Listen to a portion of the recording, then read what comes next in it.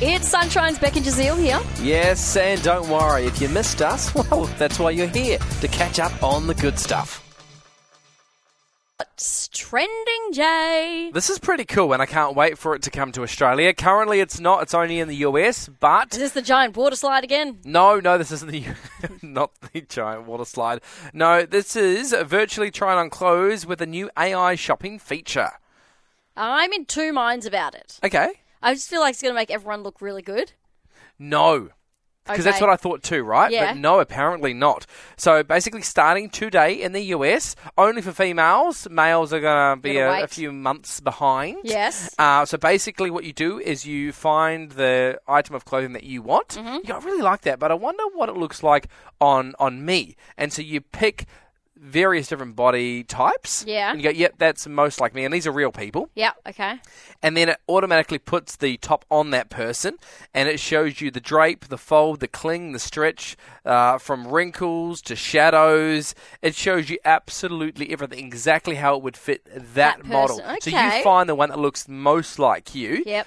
and it shows everything. So we're talking skin tones, body shape, ethnicities, hair types, everything from extra, extra small to 4 times extra large. They have so many different models that you can just click and go, that is almost like me. Yep. And it will show exactly how it's going to sit on you. So no more buying and sending back going, it just didn't fit right. Yeah, I love that. How cool is some of the that? websites I buy from, people can upload a photo of what it looks like on them.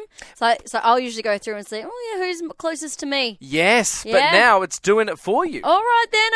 And let me add to this, okay, because that's cool enough. Yeah. Okay, and watch the space. It will come to Australia eventually. They can work out all the kinks in the US, and then when it's just perfecto, Or if it's they like can bring it a over here. US-based website, I guess you could easy to translate over Yeah, I to think Aussie. Google actually got this one. Oh. So it's going to be launched everywhere. But another part that I think is really, really cool, you get the top, okay? Sure. And you're like, let's say it's a navy top, and it's got frills on the end. I don't know. Sure.